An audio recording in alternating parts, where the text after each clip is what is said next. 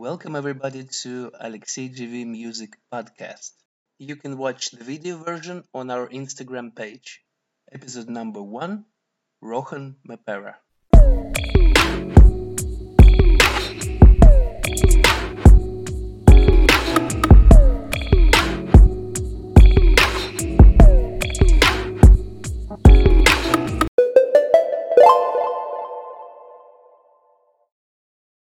Okay, everyone, let me welcome Mr. Rohan from London, England. He'll be joining us today. Can you please tell us a little bit about your background, about your life, just a little bit? Hi, so my name's Rohan, and I'm 22 years old. I'm currently on my gap year after finishing my undergraduate degree at university in London. And I had a YouTube channel that was doing well for music in the past, and I've recently started back up due to the coronavirus pandemic and being locked at home, and it's gaining some traction. You are a singer, right? Yeah, I'm a cover artist mainly. Yep. So I play guitar as well, and I sing primarily. Singing's my main thing. How did you decide to become a musician? So I became a musician quite late compared to other people. Everyone else I knew that kind of like age 6 or something that they were already playing an instrument. And I actually started by picking up the double bass when I was like 6, and I hated it. But I started singing when I was 10, and that's when I really, really wanted to become a musician. Like I started singing and I loved it, and I got voice lessons. I was very much a shower singer until I was 10, and then I suddenly started singing at school, and everyone was very, very surprised. And I got voice lessons kind of right from the start. 10, 11 years old, I was getting voice lessons, and I had singing lessons up until I was about 18. So I did I don't know what the system is outside of England, but we have grades here for our instruments. So we have like 1 to 8, and then anything above 8 is like university level. So I did grade 8 voice. And that was like really challenging. And it was an amazing learning experience. I think I picked up a lot of skills there. Like I think I'm very, very grateful that I had the opportunity to have music lessons. And that I studied music so much, because that also helped to make them cheaper, because I learned so much about technique and stuff that I wouldn't know now, and it really helped to make me the musician I am today. When did you actually decide that you want to try this as a career, like not only the hobby? So I had the kind of stars in your eyes kids vision when I was like 12 years old, and I was like, oh man, I really, really want to be a pop star. I kept like watching X Factor and stuff, and I got really, really obsessed with it. So that was when I kind of first ever thought about it, and then I'd say I properly thought about it as a career, like in a sensible way, when I was about 16.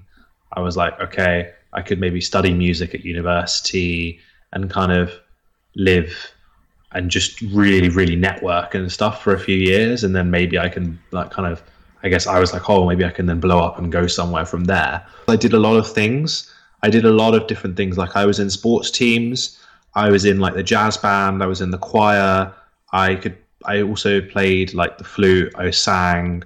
I was in the plays as well. You actually tried many instruments. Yeah, and I was in like the plays as well. I'd be like the lead roles in the musicals. So I was kind of doing music and sport, and then also like I did well in academics as well. So I think some people definitely sports mainly. Like a lot of the sports people really disliked me for that. Like I was like kind of coming into their territory. They really didn't like me for that. Whereas like at university, everyone's kind of quite normal about it. But I think at school, some people are like, oh, this is my thing. And you're not allowed to have more than one thing. And if you come onto my territory, they're very, very territorial in school about sports. Like they have their little groups, and they don't like new people coming in. I see. But you actually in the university, music wasn't your major, was it? Right? No, I studied law. I very nearly studied music. I went to go and see some, well, we call them conservatoires here. I think they're called the same outside of England as well. But like, yeah, I nearly studied music at university, but I decided not to at the last minute. Do you know why? Yeah. So I had some issues with A level music. I think that I studied music GCSE and A level, A level, what's and I that mean? think so. A level is, yeah. So for those people who aren't from United Kingdom, it is the level just before university. So it's like the final 2 years of school. Okay. So some people do IB. I know that. And I've forgotten what the other system is, but there is one more as well, I think. But yeah, so I really disagreed with the way that a lot of A level music was done. It very much pigeonholed me. So I was a modern musician, and I loved jazz as well. Like I played the flute and stuff, but I only took my voice to kind of the highest level. I decided to kind of leave everything else a little bit low. Like I was like, you need to have one instrument that you're really good at, and you focus everything else kind of on in the background. I see. Um, Is jazz like and popular in London? Is it like big? yeah, huge, Oh massive, wow. loads of like underground jazz bars and stuff. It's incredible, incredible jazz scene in London. Is it like a certain area in London which is like a jazz area, like famous, or is like all over? Soho, Soho, okay. Soho, yeah. There are jazz clubs like Ronnie. I'm pretty sure it's Soho. Anyone's from London and knows the actual area, please don't call me out on getting that wrong. But Soho has places like Ronnie Scott's and I've forgotten the other names, but there are quite a few in Soho. And then there's like the Camden Jazz Cafe and Blues Kitchen, which are both in Camden. Soho's the famous one.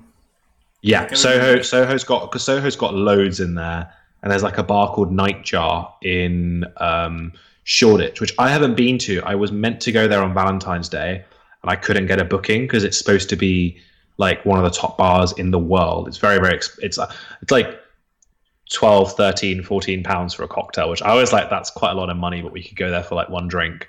And I thought that could be quite nice because it's like you get really really up close jazz music. Like there's like literally 10 of you in the bar, and it's like you have the musicians, they're like really top level musicians, and you have them to yourselves.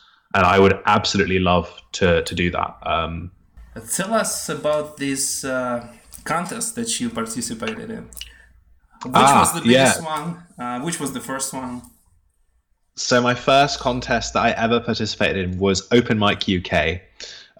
So if you just type in Open Mic UK on Google, you can apply yourself. It's I think it's good experience. I think it's a good contest to get performance experience. So it starts, it like any other contest. There's multiple stages before you get on in front of a live audience. I think it's like one day of auditions per area, and then you're split into like areas of England.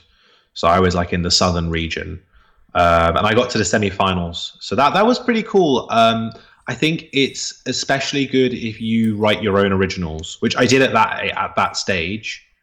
And to be honest, I was probably better at writing originals then than I am now because I got really put off it by A levels. But I think the focus is very much on songwriting because what they look for is they look for someone who's kind of the full package in terms of songwriting, image, all of it.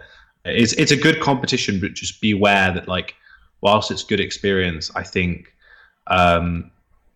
it won't always necessarily help you progress forward because there are certain very specific requirements that they want people to fulfill.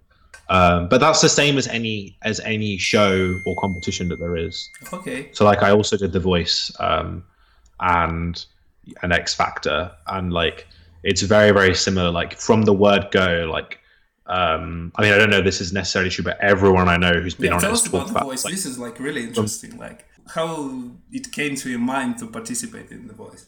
So, to be honest, Yeah. X Factor was my first choice at that age. I've now come to kind of How dislike old were X you? Factor. I was 16, so I was just about old enough. Okay. So So you gotta be he 16 starts. or you gotta be 18? You got a 16 or over, yeah. So Open Mic UK is open to anyone, and then The Voice and X Factor is 16 and over. Okay. At that point, it was like when The Voice had just started, so they weren't really taking on many people who were younger, and I was quite inexperienced in terms of like, in the industry. I hadn't really seen much and stuff, so I was kind of there with like wonder, staring around, like, wow, there are all these people. This is amazing, and it was really cool. Like, it's very very tough. So I got through to the round just before TV, I believe, and How many rounds are before TV? So I couldn't tell Like a because few, like a they several.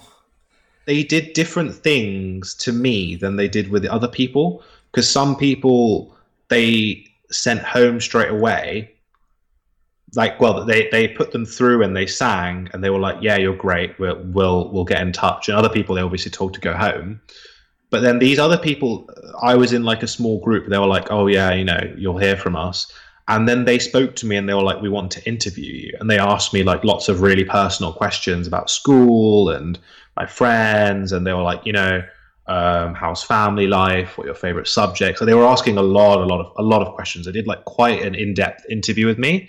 So I think that's why I was like pretty convinced I got to the round just before TV, because they gave me like a leaflet with like loads of dates and they were like, we'll be filming on these dates and we could call you in on one of these.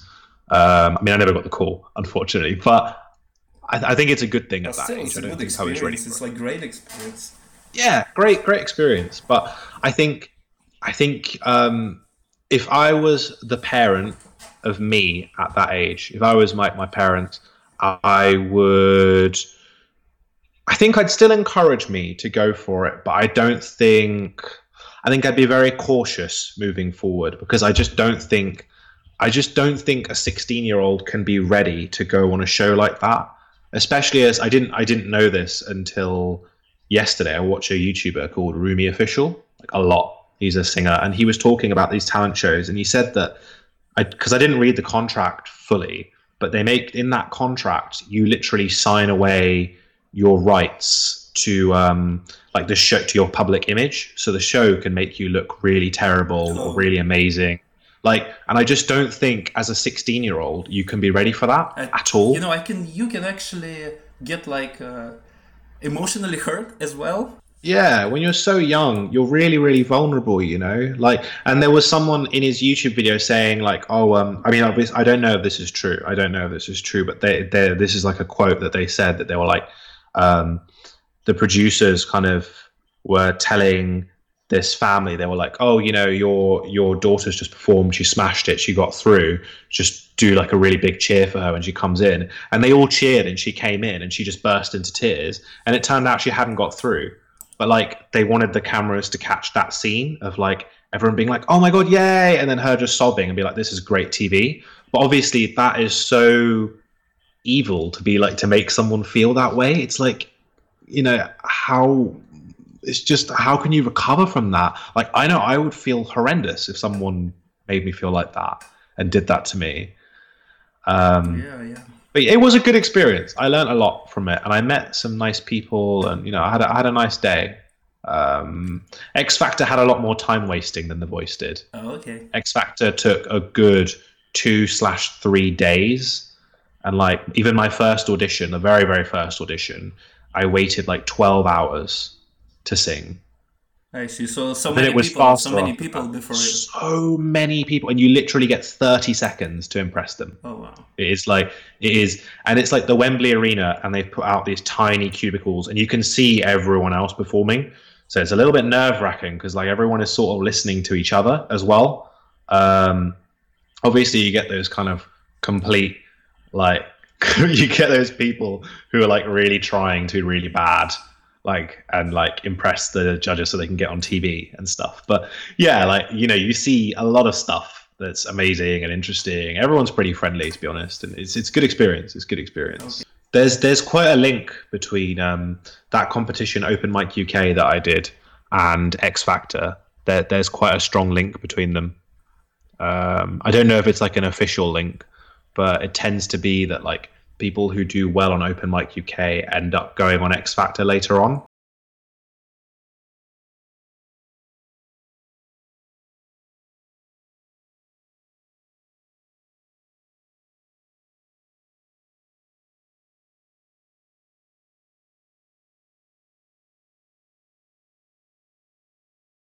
I think, well, like with the talent shows, I think you need to be ready, mature, like maturity wise. There are a lot of young kids out there who I think need some guidance, and just you don't want to come into things too young.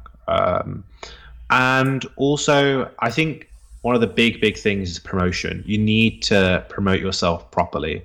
So things like Facebook adverts, you don't need to spend much. You can literally spend like £5 and you'll get lots of link clicks, lots of people liking your page and stuff like that. I A mean, you lot need to of do it people correctly. actually is saying that this Facebook ads is a good option. Yeah, they are pretty good. I think they're not amazing. You shouldn't rely on them entirely, but I do think that they work just to kind of mainly for like smaller pages like me. So like my page, it just hit 300 likes today. Yeah, well, Yeah. So like for me, it just helps to I tend to kind of it helps to get a little bit it boosts my engagement just a little bit. I tend to get kind of a few between 5 and 10 likes kind of consistently on posts, and it just gives it that extra push. um uh but I would say like one of the most effective ways of promoting your own content is going on Reddit. I think Reddit is like, whilst Facebook groups and stuff like that, communities in there are okay, there are a lot of people who are what we call link dumpers. I'm trying to make it sound like I'm like a Reddit veteran. I'm not a Reddit veteran. I just got into, but that's what they're called on Reddit. Like they're just people who literally dump their link. They don't kind of give back to the community, and they just expect everyone to kind of bow at their feet and listen to their stuff and go, "Oh my god, you're so amazing." But I think on Reddit, it's like very much it's give and take. And if you help people out, they will all come and listen to you and give you feedback, and they'll give you attention. You'll get the attention that you deserve, which I think is fantastic. Like it's such a good way to promote yourself. what have you been Yeah. like up to recently? What are your So latest projects? my latest projects are very much cover based. I think I'm going to get back into original music though, to be honest. I'm at home so much nowadays, and I'm messing around a lot with like I'm arranging music and stuff. So I am writing my own arrangements for stuff. But yeah, very much working on my YouTube channel. Okay, Rohan, so we're running out of time, unfortunately, but thank you very much for coming, and it was really interesting to hear the story, especially about the contests. So we wish you good luck and success with your future music career. Thank you very much for having me.